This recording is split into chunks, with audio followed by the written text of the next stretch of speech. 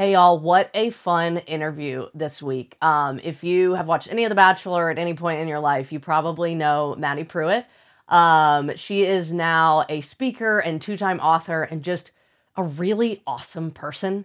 We got to talk from her new home in Waco this week about her latest book, which came out last month, The Love Everybody Wants, What You're Looking For Is Already Yours. And what's really, really cool about this book is she started writing this in a single season.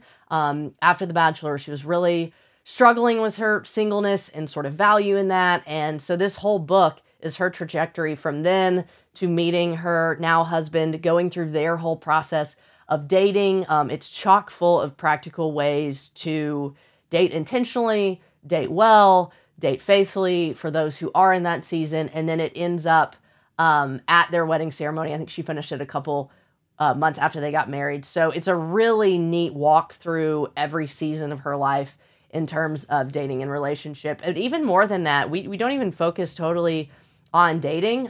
This is a lot about our identity and our value and our worth, how we see that, how we reorient it to be built on who God says we are, and that is truly the only way to enter into anything from a place of security, whether that's dating and marriage, whether that's a job opportunity, no matter what you've been waiting on, or like the gift that you feel like you really desire, that it's in the waiting and in the refinement and the reorienting of your identity to the Lord, that he prepares you to hold the weight of the gift that he is giving you. It's really cool. She is such a light. I just enjoyed the heck out of her. So you guys, I know you'll love her too. So listen up this week for this interview with Madi Prewett Troutt.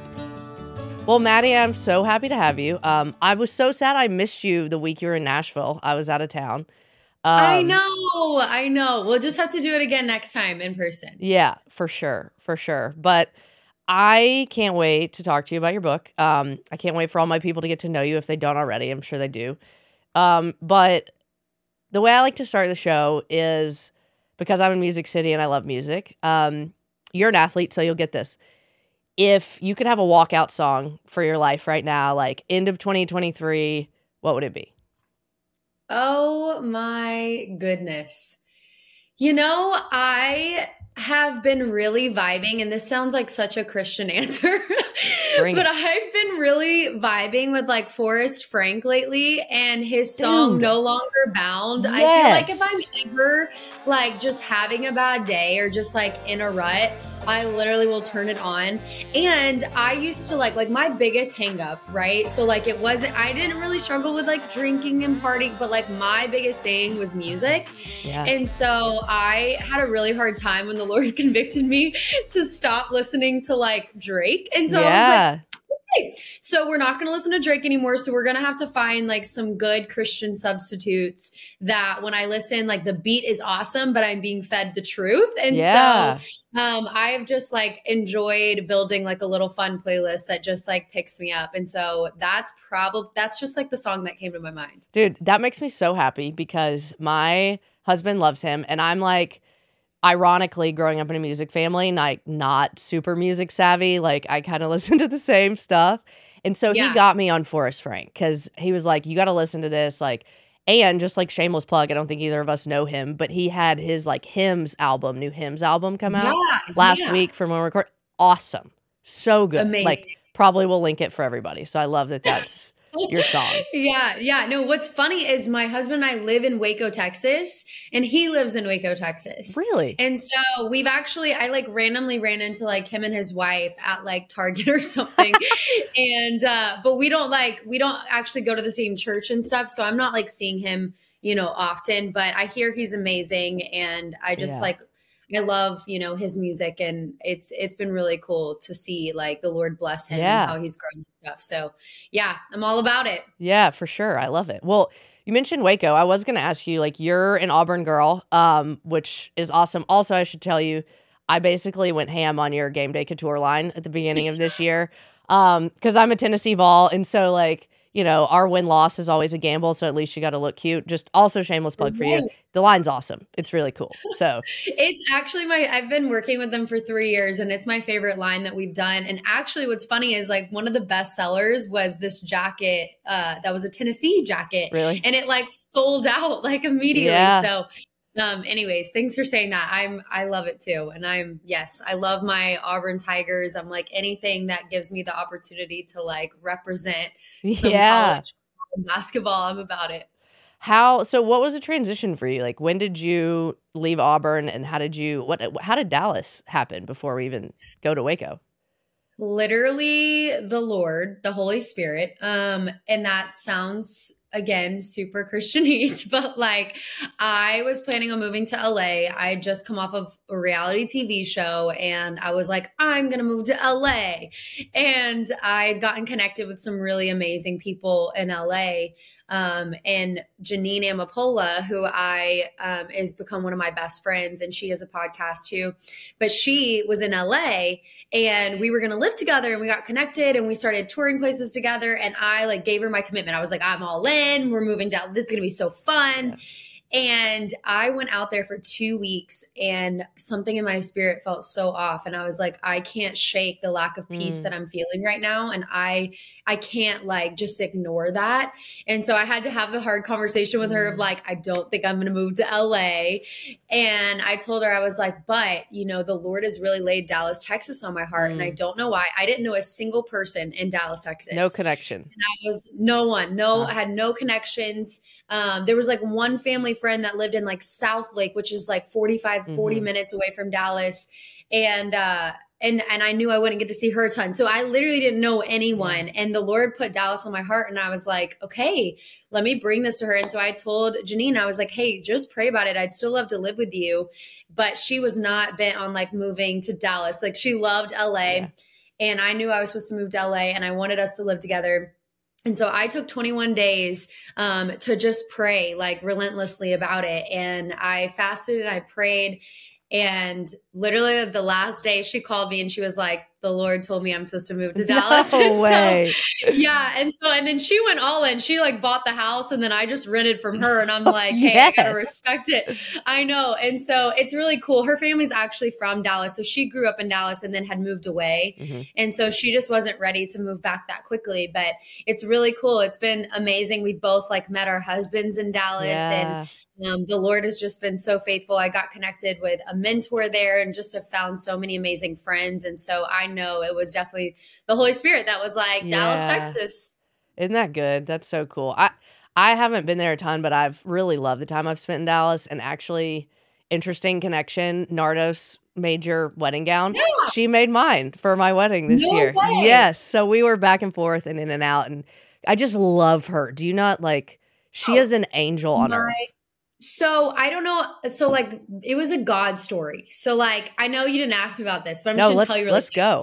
Because it was such a God story. And this is why I believe in the power of prayer, even over like simple things like I'm getting married and Lord, set up some amazing opportunities and help me to cross paths with, just divine connection. So I randomly walked by her store. I was actually on that like shopping strip for another store and happened to walk by it and saw these like beautiful ball gowns in the window. But I thought it was just like nice fancy dresses. I didn't know she designed wedding dresses. And so I like walked in truly like not thinking anything. Maybe they have like bridesmaids dresses, I'm not thinking anything. Happened to walk in. I had the previous year before released my first book called Made for This Moment. And it was all based on Esther 4:14.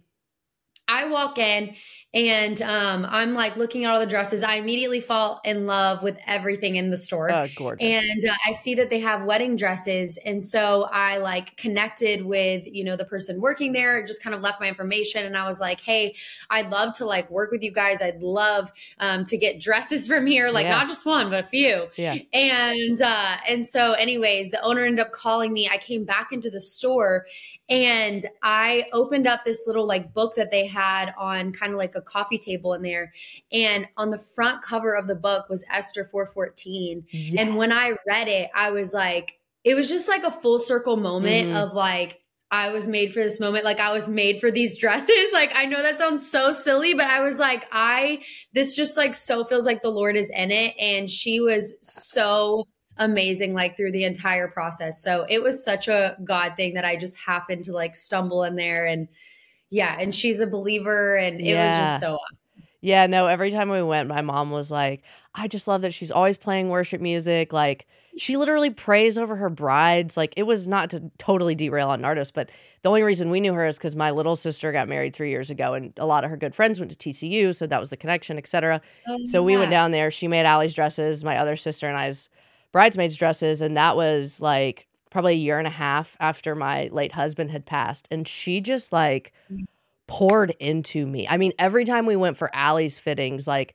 not taking away from her moment, but like when she and I would be working on my bridesmaid's dress, just put hands on me and like, the Lord will redeem this, like double portion, like you'll be back here for me to make your gown again. Like she's beyond. Wow. So just to like shout out to Nardos, like I would love to have her on the show too. So I have to fly to Dallas and the three of us can do it.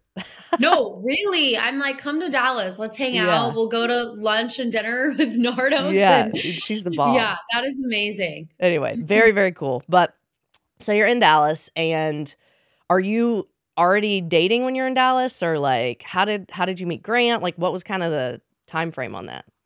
So again, for my first book, Made for This Moment, I had been invited to go on to a podcast in Dallas. And so I went onto this podcast to talk about my book. And at the end of the podcast, one of the co-hosts, he was a guy, and he was like, hey, are you single? And at first I was like, why are you asking? Yeah, and then are he you was like, hitting on not me? for me, I promise. He was like, but for one of my best friends, he was like, I actually think you guys would be like amazing together. And at first I was kind of like, I don't do blind dates. I don't do setups. But he was like, hey, no pressure. Like, but let me just like pray on it and think about it for a little bit. I don't want to be like rash to making that decision or setup. And I was like, okay. And I didn't think about it again for like a month. And then he brought it back up again to me. And he was like, hey, I really want to set you guys up. And I was just like, okay, it's fine. Like, you can give him my number. And he ended up like calling me literally 2 weeks out. And he was like, hey, I'd love to take you on a date December 3rd. I'll be in town. He was living in Missouri at the time, but his family was from Dallas. But he was working for a ministry out in Missouri, and he came into town and took me on a date. And literally first date, I called my mom right after, and I was like, I'm going to marry this man. He is the most amazing man of God that I have ever met. The way he lights up when he shares his testimony and story is unlike anything I've ever seen before. And so I knew first date, like he's it. Yeah. That's so great. Did that feel crazy to you at all? Or did it feel like totally rock solid? Yeah, I was the most like logical person. Totally. Like I went on a dating TV show where nothing's logical. And like I still got to the very end and was like, logic, can't do this. And so like I have always been a super like thoughtful, careful, logical person. But I always knew like I'm also like very just like the gift of discernment. And usually when I like feel something immediately, like the Holy Spirit is speaking something to me, like whether it's I feel off or I feel really good. And I think in the past, like I had been so logical and careful because there was a hesitancy. And I think what I saw in this situation with my husband, Grant, at the time was like there was zero hesitancy. There was only peace and there was so much joy that I was just like, no, this is 100% the Lord. And of course, like I took months to like evaluate that. We didn't get hitched that night, but like we both took months to really evaluate, okay, I feel this piece about you as a person, but now let's evaluate us together and make sure that we're God's best for each other. And, that this is God's will for our life. And so we dated for 8 months before we got engaged, and then had a 3-month engagement. So once we knew, we were like, truly, let's do this. And I think it's so hard. I don't know if you felt this way before that, but you hear people say that, right? Your whole life, like when you know, et cetera. And that sounds nice. But then it's like when you're there, it is such a 180-degree feeling from even like people you've dated that are like, oh, this is pretty good. Like we have good chemistry. It's possible. It's not even just like it's possible. It just feels to me like a supernatural moment of, like you said, peace and just grounding. And like, this won't be perfect, but the foundation is enough for us to build on and to build toward what God has for us and what I've always thought he's had. Like, it's wild. Yeah, Totally. No, I fully agree. Like and I talk about like in my book, different relationships that I had walked through, and I dated a guy for 4 years.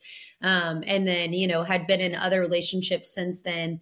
And it was just so different with Grant. Like Yeah. I knew immediately. I just felt the peace of God. And, Yeah. and that's not everyone's story. Like that's definitely Totally. not everyone's story, but that was how God spoke to me, and he made it clear from the very beginning. But I also have friends that like it took time and it Yeah. developed. And, and so I do think everyone's story is different. I never want to, push on people that like, this is Of the only course. way that God Yeah. moves Yeah. or the only way that God speaks. But I do think that, really leaning into prayer and just being led by God's peace is so huge. Like I had saturated that date in prayer, Yes. and I started feeling the Lord speaking to me before I even met Mm. him and before I even went on the date. I had my family praying, I had my friends praying.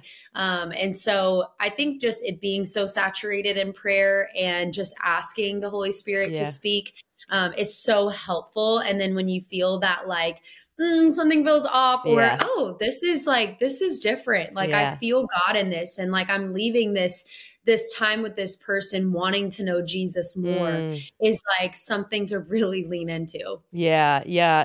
What's so cool about your book, The Love Everybody Wants, which came out in September, is that you started writing it when you were single. This is not like I fell in love and now I'm going to tell people how to get married. Like you started this in a season where you were really wrestling with God about marriage. Is that right?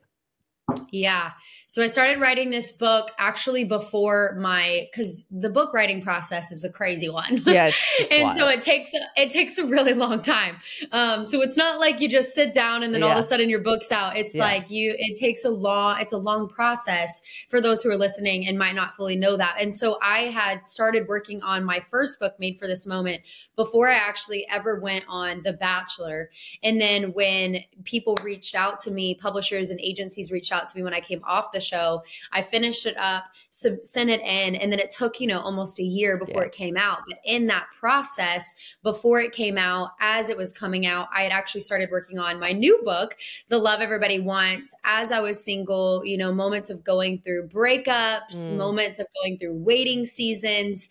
And, and I feel like in a way I've been living out this message for years because, when I graduated college and in Alabama, everyone gets married at like Yeah. 20, Yeah, for 21, sure. 22. And I was, I had just come out of a 4-year relationship, was newly single again. And I was in like 10 weddings, and I was, literally the term always the bridesmaid, never the Yeah. bride, and literally caught like so many wedding bouquets. And I was like, why is the magic not happening? And I just remember having so many moments, 2 years ago, 4 years ago, 5 years ago, of just being so frustrated and being like, God, when is it going to be my turn? And when am I going to get to be the bride? When am I going to get to be happy? And just being frustrated. And I remember having this moment with the Lord. This was probably 5 or 6 months before I met Grant, and just really wrestling in a season of singleness. My best friend had just started dating someone, and all of my other friends were married, and just really, really struggling and praying to the Lord with frustration and even questioning myself. Like, is there something wrong with me? Like, am I the problem? Yeah. Like, is it all me? And just in that moment, as I'm praying and I'm frustrated with God and with myself, I just felt like he gently corrected me and rebuked me. And he just really laid on my heart, like, Maddie, you're looking for the right thing in all the wrong places. Like, you're trying to find this everlasting love that's going to meet every need and desire, that's going to make you feel more whole and less lonely. And all of these things, you're trying to find that in a person. And you're not going to find that in a person. Like, that can only be found in me. And that was such a game changer for me, because I started writing this book like single and bitter, honestly, and just like therapy to myself, and just reminding myself honestly of God's promises when I didn't feel it and when I didn't even want to like believe it. And just single and bitter and miserable with looking at where everybody else was and versus where I was, then to having this, moment in revelation with the Lord, and it really translating into like single and thriving. Like I started really embracing singleness as a gift, and was able to even write a whole chapter on singleness from both perspectives, of struggling in it, but also like seeing it truly as a gift, and the things that the Lord, did in my heart, and how he just healed me in ways, and how I became so content in who he was, but also who I was, and embracing godly friendships and building healthy habits. And then somewhere along the way, I met Grant and, continued in my writing process, and then was able to write, from a place of like dating and evaluating, how do I know if this person is the one? And, and navigating engagement and pursuing purity and all the different things, that come within the form of relationship. And so it's really cool. I started it single. I finished the manuscript 2 months into marriage. So even got to write from a marriage perspective, and quickly realized that, this message that I started writing single still applies to my married self. Which is what is really cool, and what I wasn't expecting, to be honest. And it's really, really cool. And so I'm thankful. It honestly was therapy to myself, and also like the Lord, whipping me into shape as I was writing this to hopefully encourage other people too. Yeah, I think that's what's such a treasure about the book, is this literally traces all 3 of those seasons for you. And I love how, not to jump to the end, but you mentioned it ends after y'all are married, or right when you're getting married, and you even have a letter in there to one another that is so beautiful. And one of the things you say at the very end of the book is, I'm so thankful I didn't spend the waiting. I'm grateful that I spent the waiting preparing. And I think, wow, what a game changer. Like, what a game changer for people who are where you are at the beginning of this book, who are where I was 3 and 4 years ago. Like, how can I keep longing? How can I keep really honestly sharing this desire and dream with God, but not waste this time in bitterness, right? Not waste this time in comparison to other people. And you do such a good job encouraging us to not miss the treasure that is there in the single seasons. And I really appreciate that, because it's hard. Like, you probably didn't feel like singleness was a gift for a lot of your life, most of us don't. You hear that, especially for married people, and you're like, okay, like, whatever, that's easy for you to say. No, I remember my mentor told me singleness is a gift, Maddie. And I'm like, well, that's easy for you to say. Right. You have 4 kids and you've been married for 20 years. And so I've so been there. And I think one of my biggest things too, when I was single and struggling, was like, I felt like every book and resource was, from a 50, 60-year-old married man. And there's nothing wrong with that. I'm so thankful there's been books from people that have like literally radically transformed my life.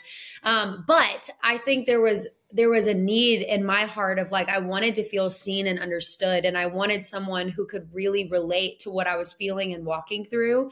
And so I do think it was the grace of God that I was really able to speak from an authentic and vulnerable place, not from a place of like, here I am, I've arrived and it's been 15 years, but from a place of like, hey, I'm in this with you and I'm struggling and I'm figuring it out alongside of you. And I think that's the beauty of just, togetherness, and the body of Christ is like just getting to be real and vulnerable with one another, and, comfort one another when we're struggling and carrying, heavy burdens. And I know, like, for probably a lot of people listening, many people probably find themselves in waiting seasons, even if it's not, for a spouse. Like, it feels like we're often waiting for something, whether it's breakthrough or community or a spouse or, our body being healed or whatever it may be. Like, it feels like we're often waiting on something. And so really just sharing in this book, like, one of the biggest revelations that I had was that, who we're becoming in the waiting is more important than what we're waiting for. And it's so like real and common to put all of our hope in the outcome rather than in what God is doing in the process. And it is just, it's been so convicting for me to realize, man, it's a journey with God, and it's in the day-to-day moments with him, casting my dependence on him and not trying to take control for myself, that I am becoming the person that he's called and created me to be. And that is more valuable than anything, he could just hand me, and any answer prayer just give me right here and right now. Those things are awesome too. But what so matters is my faith and understanding of him and my identity in him, and me walking out my purpose with him him. Like those are the things that are so important. And that's not predicated on your relationship status, you know? And that is what was a beautiful revelation for me, was like, Maddie, you're not sitting on the sidelines while everybody else is in the game called marriage. Like you're not in a season of less than, and, you know, marriage is not, you know, that's not what's going to fix all your problems. And I think we oftentimes neglect where we currently are because it's not where we want to be. And we think that whatever God could give us is going to fix all of our problems. And it's like, no, he alone is the problem solver, not what he can give us. And so it's finding contentment in just who he is and, you know, not in what his hand can do for us and giving us this person or this spouse or this thing or this job.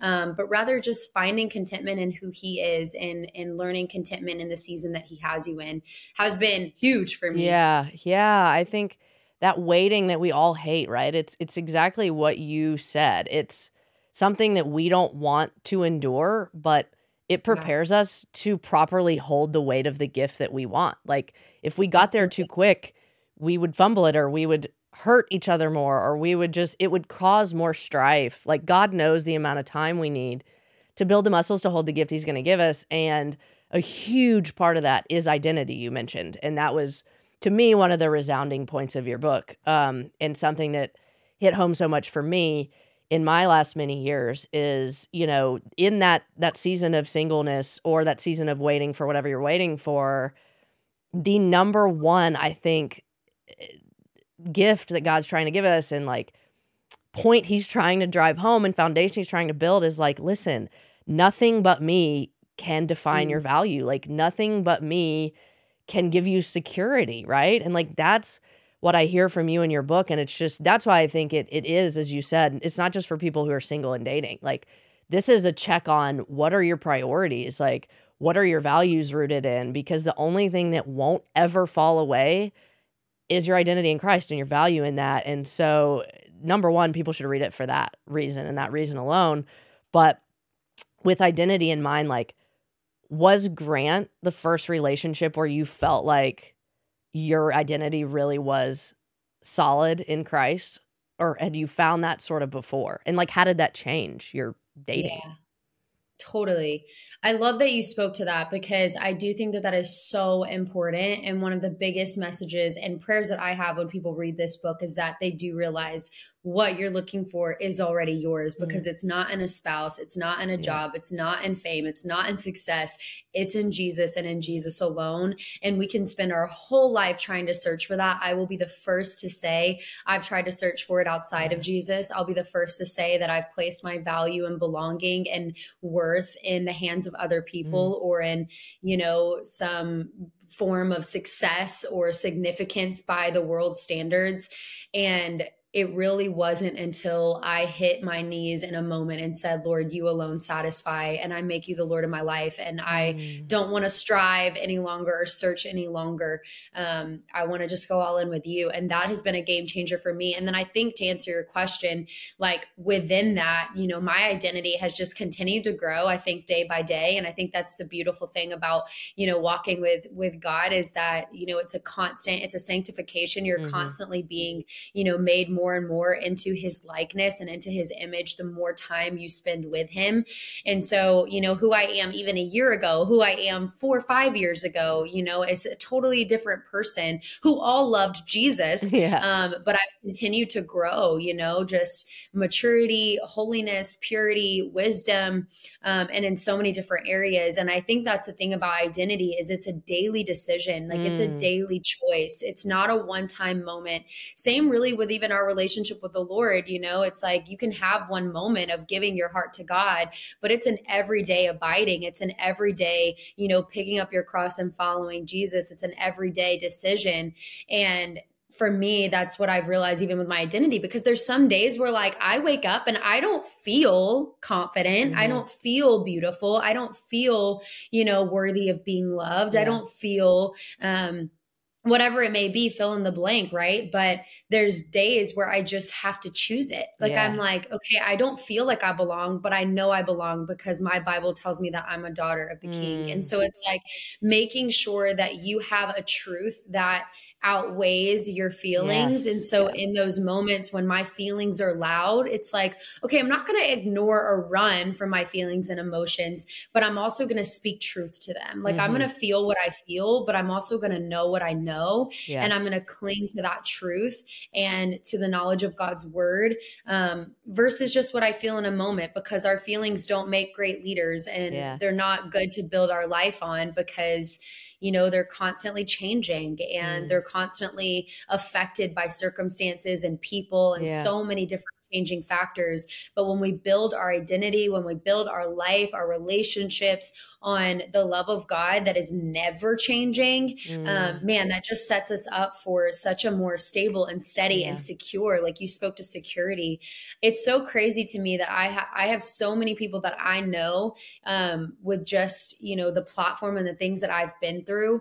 I've met so many people who literally have everything by the world standards. They have the most money you could imagine. They have the most followers you could imagine. They have the biggest platform. They're so successful. They're like, so they have multiple New York Times bestsellers. They have, billion-dollar companies, whatever it may be. And like, for those who aren't keeping Jesus at the center and they aren't daily walking with the Lord, they're still so discontent and they're still asking the question, is there more? And I have had so many conversations, with those people of just like, man, I am so grateful that for me, I learned and am continuing to learn that like my heart can only be made whole by the one who created it. And if I try and put that in the hands of other people, I'm continuing to allow other people who may not even know who they are to determine who I am. And that's just not the way that God's called us to live. And so I would say, to answer your question, it's an everyday decision. I haven't fully figured it out. I think the biggest way practically that I walk that out is, by abiding and being like spending time in God's word, spending time in prayer, and then surrounding myself with people who know who they are, like surrounding myself with community who's sure of their relationship with God and sure of who they are in God and what their identity is in Christ. And so that has been so helpful for me. I think in the seasons where I questioned my identity was likely due to the people that I was surrounding myself with, and not choosing to surround myself with, other believers and other people who pointed me closer to Jesus. And so I would say that I think as far as like relationships go, I definitely had kind of that groundbreaking moment with God in college. And so I would say most of my relationships were, centered around Christ, and, the Lord was the foundation, and, we pursued purity and all of those things. I would definitely say, like, as I look back, there's definitely been a lot of moments where, I was like, trying to figure things out. Like, I was definitely still learning who I was. I was definitely still, like just moments where I was really insecure, and just really questioning even like my personality. Like, I always felt like I had such a big personality. And so even in relationships, feeling like I was too much or not enough. And so, I think with Grant, what was so beautiful was that revelation that I had with God, 6 months prior, where he was like, you're trying to find what you're looking for in people, and it can only be found in me, which allowed me to enter into a relationship with Grant already from this place of abundance and security rather than lack and needing him to complete me or satisfy me.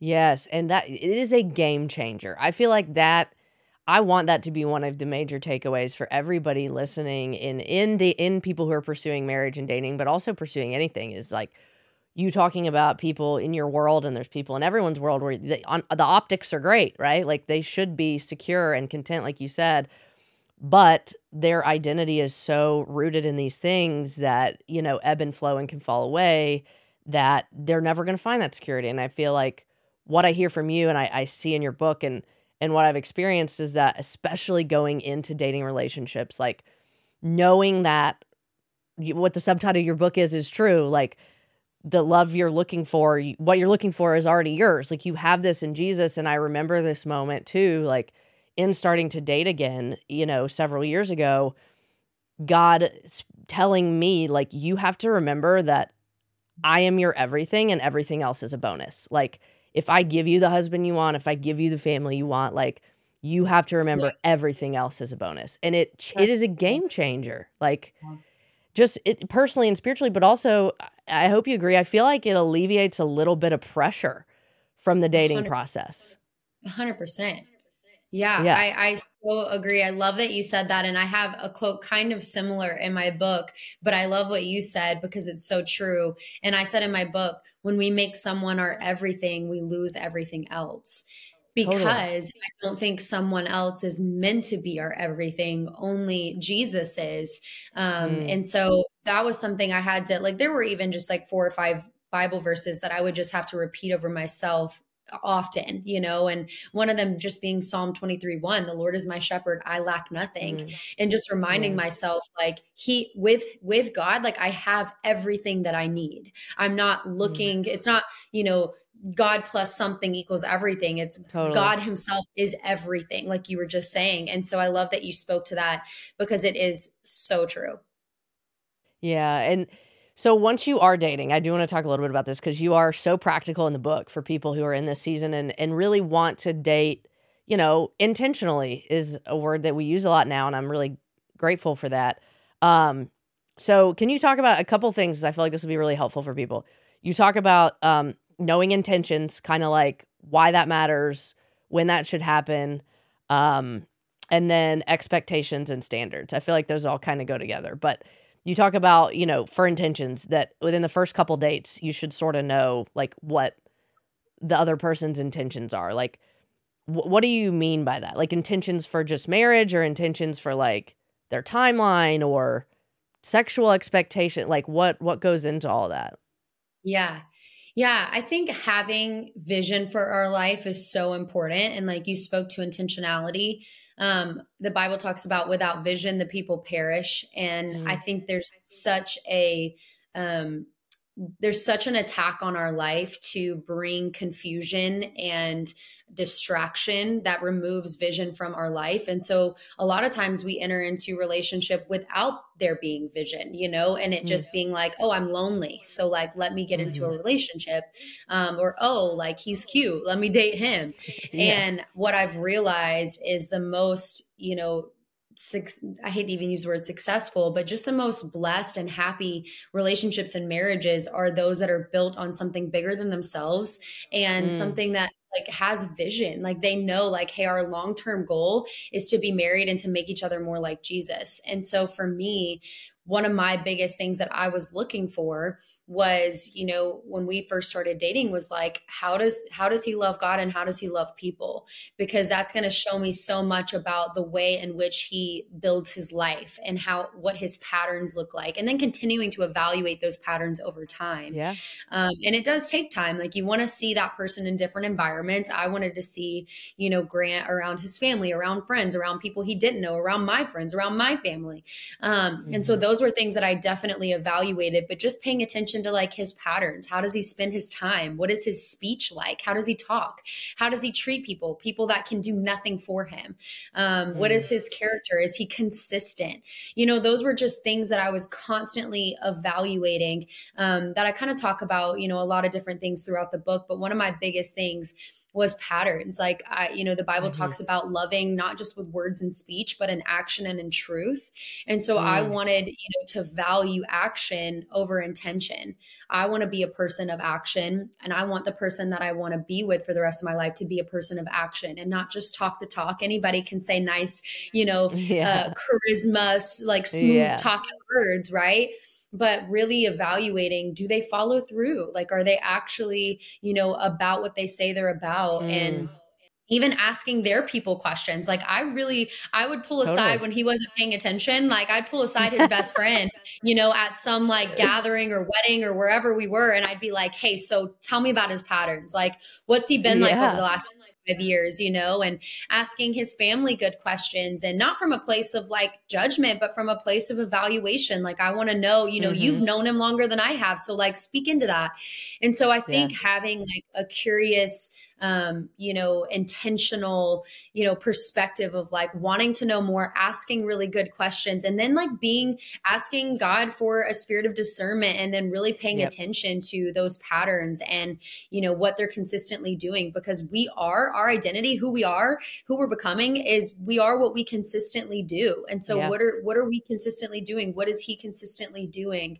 And so that was really, really huge for me. But I definitely wasn't like coming at the first date like, hey, are you going to marry me? I think we are not promoting those that conversations. Yeah. I'm like, that came way later, but I was, I think we were both very clear with each other of like, we're not just dating to date, like totally.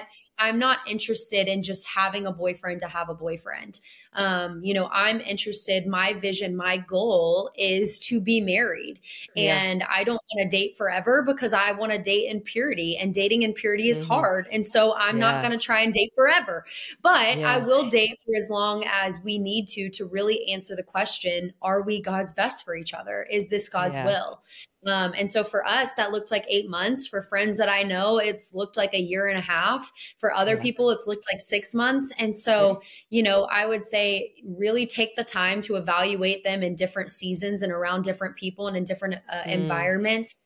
Pay attention to their patterns, and then just be really prayerful. And have your people like really speak into it too. I definitely had my mentors speaking into it. I had my friends and accountability speaking into our relationship. And so that was really important for me. Yeah. One of my favorite things you say, I feel like I've had this on refrain with some friends of mine recently, is don't date who he could be. My version, I've seen a meme that's when people show you who they are, believe them. Same idea. And I think that's so important because it is so easy to say, well, I see his potential, or like, I know this could be better, or like, he says he wants to grow in this with me. And your idea of patterns is so crucial because, as you said, don't date who he could be, believe who he is right now. And I think what maybe is difficult, and I would love to hear if you've struggled with this or how to help people maybe manage the line between like hoping in false potential, right? Like sort of not believing who they're showing you to be versus simply like having grace for a flawed person. Does that make sense? Like that's a really hard line to toe. Absolutely. And that's why I think being so prayerful is important, because you don't want to have high standards without grace. Like you don't want to beat someone over the head and like make them feel bad for not being perfect, because none of us are perfect. I'm not perfect. And I definitely had moments where my standards were higher than my grace, to be honest. Where I had, unrealistic expectations that honestly weren't even godly. Like they were very selfish and worldly. And so I've had moments of being so convicted, when a car door didn't get opened, or, I didn't get a certain text, or flowers weren't showing up at my door once a week, or whatever, whatever it may be. And then just being convicted of like, man, what if like their standards were, being with someone who had a lot of grace? Like I'm not meeting that standard, I'm not meeting that expectation. And so I do think, I love that you asked that question, because I do think it's a balance, and it is the whole idea of like, we're called to love like Jesus. And so for me, that's not looking like demanding, perfection. Of course. And, it looks like forgiving. It looks like being gracious. It looks like having mercy. But at the same time, I think what I've realized in my life is, in the past, before I met Grant, dating potential looked like me really justifying the relationship, even though I deep down knew it wasn't God's best. It looked like, me knowing that we weren't equally yoked in our faith and in our values, but I was trying to change him or make him into what I wanted him or needed him to be a spiritual leader for me. And it looked like I just was trying to be less lonely and just find someone who could be company and who could, make me feel somehow more confident or happy or satisfied. And so those have kind of been some instances for me. And I think where it was different again with Grant was we both entered into the relationship like a healthy relationship consists of two healthy people. A strong relationship consists of two strong people. And we entered into our relationship truly both healthy and strong. Perfect? No, but healthy and strong and rooted in Christ. Like we both knew our identity in Christ. I didn't need him. He didn't need me. Like I wasn't looking to him to find satisfaction and wholeness. He wasn't looking to me to find satisfaction and wholeness. And there were definitely moments where I was like, okay, this isn't a red flag in him, but is it something that I can choose to be okay with, this being a part of his personality for the rest of my life? Like, am I okay with that? And definitely things he asked the same thing. Like, am I okay with her being really loud and sometimes hard to lead and, intense a little bit and whatever it may be. Like there's going to be things like that. I think when we expect them to be so perfect, and for me, having unrealistic expectations, like, he's got to be 6'8" and he's got to be, like he's got to be a little country, but also like have, mad style. And he's got to be like, I think those kinds of expectations is where we have to be really careful. And where I had to get, finally too, is like, who is the person who's going to make me more like Jesus? Like who is going to be the person who's going to make me more holy and who's going to push me to my God-given purpose and help, refine my God-given identity. Like that's the person that I want to be with, is the person that makes me a better person. And I want to be that for someone else.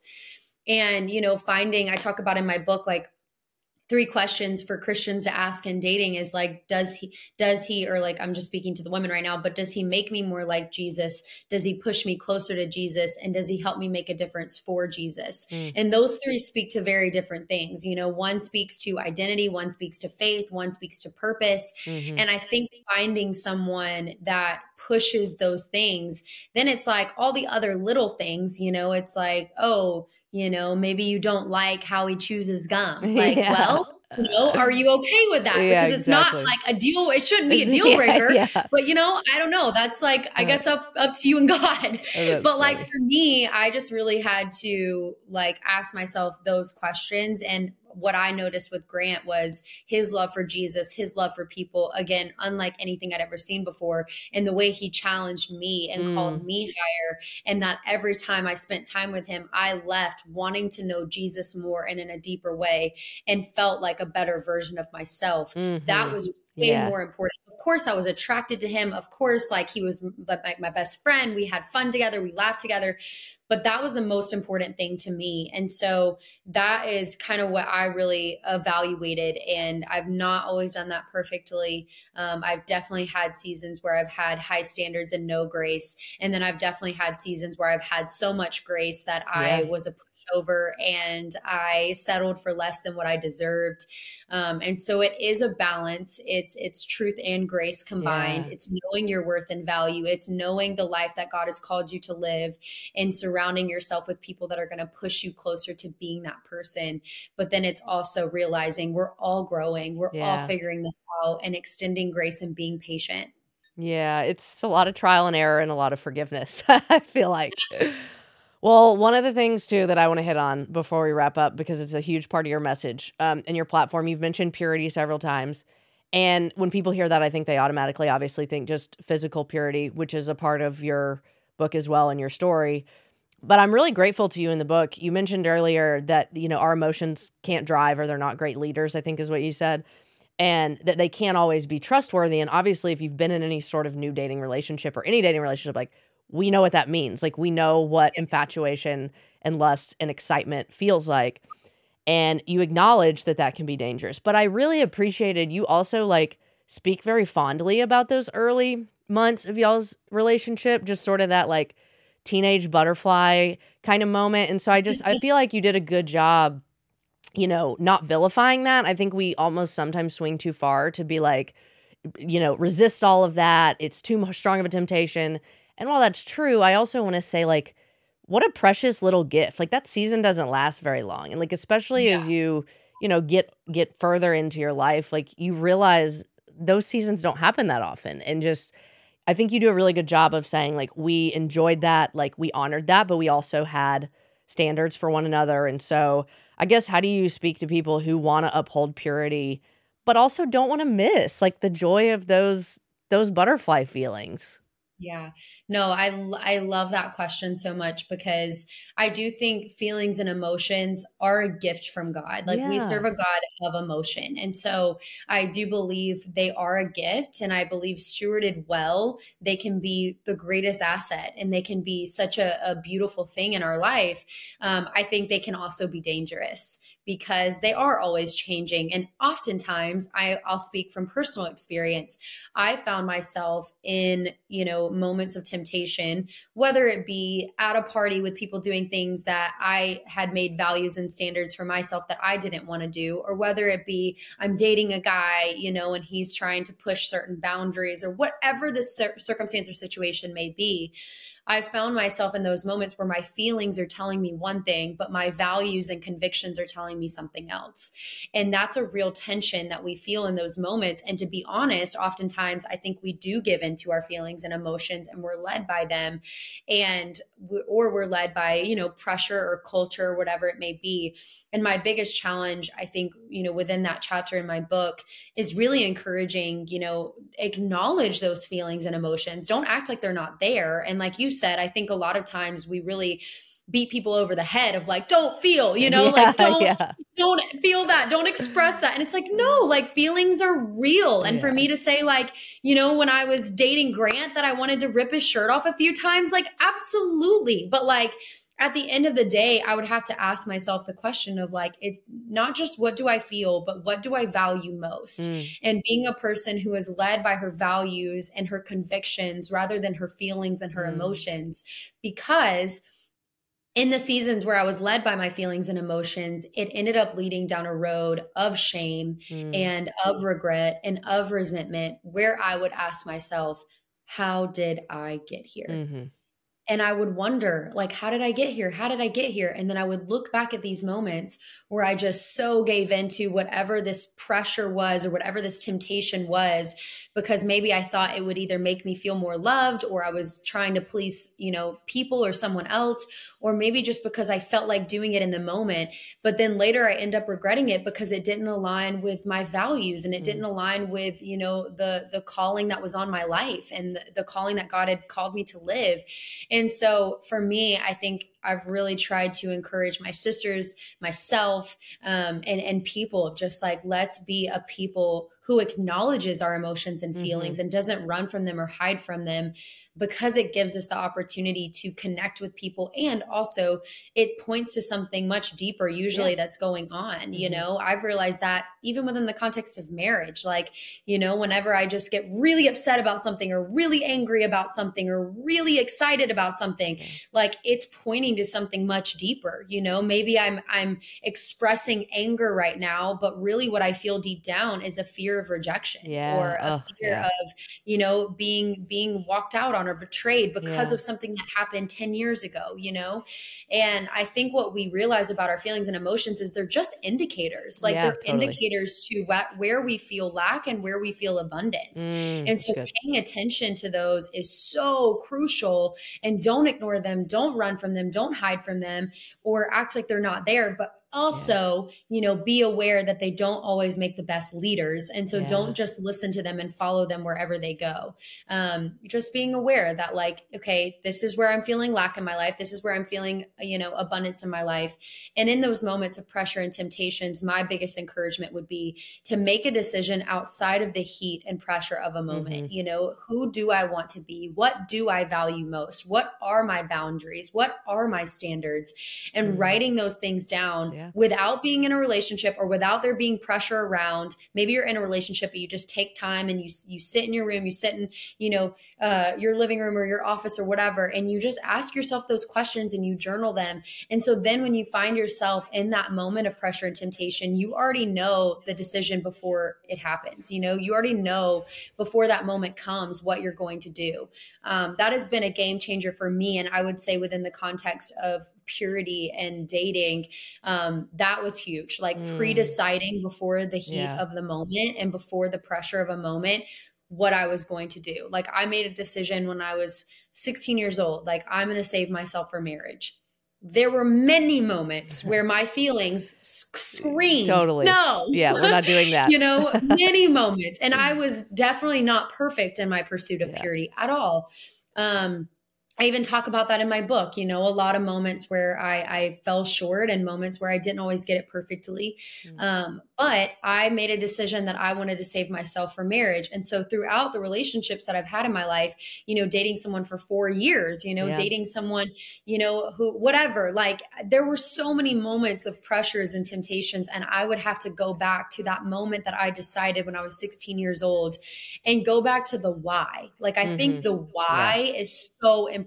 If we're just doing it because someone told us to, if we're just doing it because we think God's going to hate us if we don't, it's going to be really hard to stay true to those things because we don't know our why. And so for me, I made a decision when I was 16, God, body, soul, and spirit, I'm yours. And then one day when I become one with someone else, body, soul, and spirit, I'll be his. And so I am going to make that decision when I'm 16 years old because I know a lot of pressures and temptations are coming.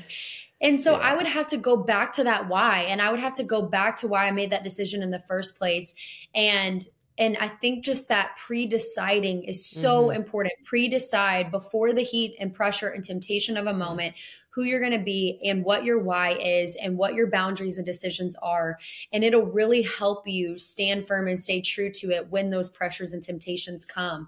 And then I think outside of that, bringing in accountability, like bringing in people to be like, hey, here's the decision that I made. I decided I'm going to save myself for marriage. I know this is going to be really stinking hard. So I need you to ask me questions. I need to ask you how my thoughts have been. I need you to ask me how my heart has been. I need you to ask me how we're spending our alone time together. Like, I need you to get up in my business and not only be a safe place for me to confess to you when I don't always do it perfectly, but also for you to be a level of accountability to like really help me stand firm in this, like help me stay true to this and to pray for me and all of those things. And so even in mine and Grant's relationship, like that was huge for us. We had that boundaries conversation. We pre-decided before the pressures of a moment. And then we invited in accountability. He had his guys, I had my girls, and, I had my people that were helping me stand firm and pursue purity. Yeah, that's so good. And people really need that encouragement and just that call to pre-decide, because it's very, very hard. And sort of where I want to land with you too on the idea of purity, because I think, we have this notion, okay, we've made these standards, we've had accountability, we've done what we've committed to do, and then we get married and like, great, poof, it's done. Purity is not a thing I have to worry about. What does purity look like in marriage? Yeah, I'm so glad you asked this, because you have to pursue purity in marriage. You have to pursue holiness in marriage. You have to pursue, like all the same things that you pursue in singleness, you pretty much got to pursue in marriage. It's not that it's like this big game changer. And yes, like your dynamic has changed. You're now able to pursue intimacy with this person, within the confinement of marriage. But there's like, I think purity is so much bigger than just a sexual act. And, I think that purity is a state and heart. It's a heart posture. It's a state of thinking. It's a, it's a way of living. It's an identity. Like it talks about in the Bible, like before the creation of the world, we were created to be holy and blameless in his sight. Like it's not just what we do, but it's who we are. So it's a part of our God-given identity. And I just want to speak to even the person that like maybe hasn't made that decision up until this point. Like I talk so much about that in my book because, man, that wasn't my husband's story either. And again, I wasn't perfect. But what's so beautiful about God is that he redeems and that he makes us brand new and that we can actually choose from this day forward to pursue a heart of purity.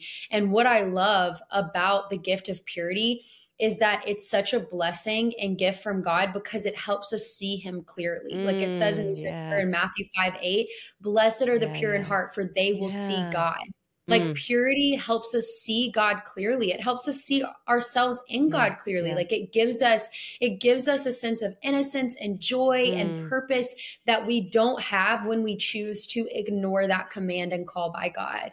And so it really is such a gift. It's such a protection, and it really brings so much peace. And I think within the confinement of marriage, you know, what that looks like is, you know, being careful with the music that we listen to, being careful with the movies that we watch, having accountability in our life that, you know, that we confess even at the thought level, you know, is like, oh, I had this thought and I know it wasn't holy and I know it wasn't honoring to God or to my spouse. And so I'm going to confess this to you. Will you pray over me? And that is like something we're really trying to practice within our community here, you know, in Waco, Texas. And so I think one of the biggest, you know, encouragements that I would have for those who are getting married or who are married, who are listening, and of course, even in singleness too, but just the importance of like that accountability and having that community where that doesn't stop when you get married. Like it should honestly probably even increase, because, you know, the devil hates marriage. And so there's going to be a lot that's coming after your marriage. And there's going to be so many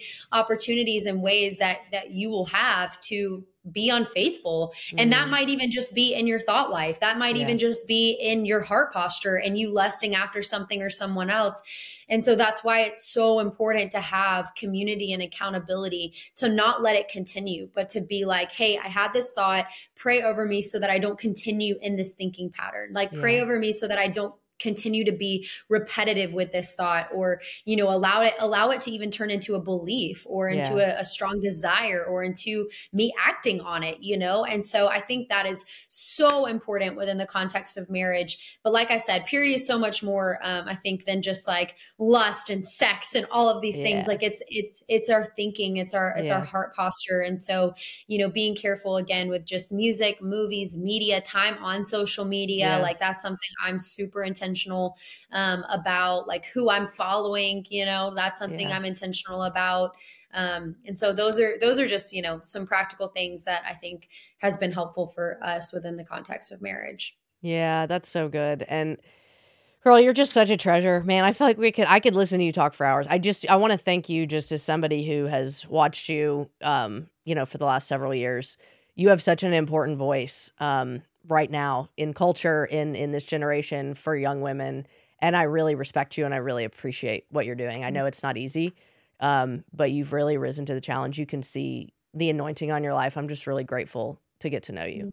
It's awesome. Well, thank you. Seriously. Thank you for your encouragement. And truly it takes having people like you in my life and having people around me that just are encouraging, but that also call me out and you gotta have it. Call me higher. And just like, you know, and just for anyone listening, like, don't just surround yourself with yes people, like have people in your life that'll be like, hey girl, you're crushing it. And then also people in your life who are like, hey, that ain't cute. That ain't good. That ain't godly. Like we got to work on that, you know? And I think that's so important, but thank you for saying that like that really means a lot to me. And, you know, from one Maddie to another, like same to you, Sid, like you're crushing it for the kingdom. And, you know, we need people that will continue to stand firm in truth and just be the light and the love of Jesus, to this world. So thank you for who you are and what you do. Oh, girl. Yeah. And where we like to land, Maddie, what's bringing you joy right now? Oh, I would say this fall weather and getting ready for the holidays. I'm just so excited. My work schedule has slowed down a little bit, and I'm just getting to really like get back to just being a housewife and get ready for the holidays. So I'm just living my best life over here. I'm like, it's starting to finally get a little cooler in Texas, which it's usually like 100 degrees outside. Yeah. So that is what is bringing me a lot of joy right now. Yeah, time for a little holiday, a little rest. I'm glad. Yeah. Well, I am so grateful for you. I'm grateful for your story. Y'all go pick up The Love Everybody Wants, Madi Prewett Troutt, my now second favorite Maddie. I'm so glad to have you.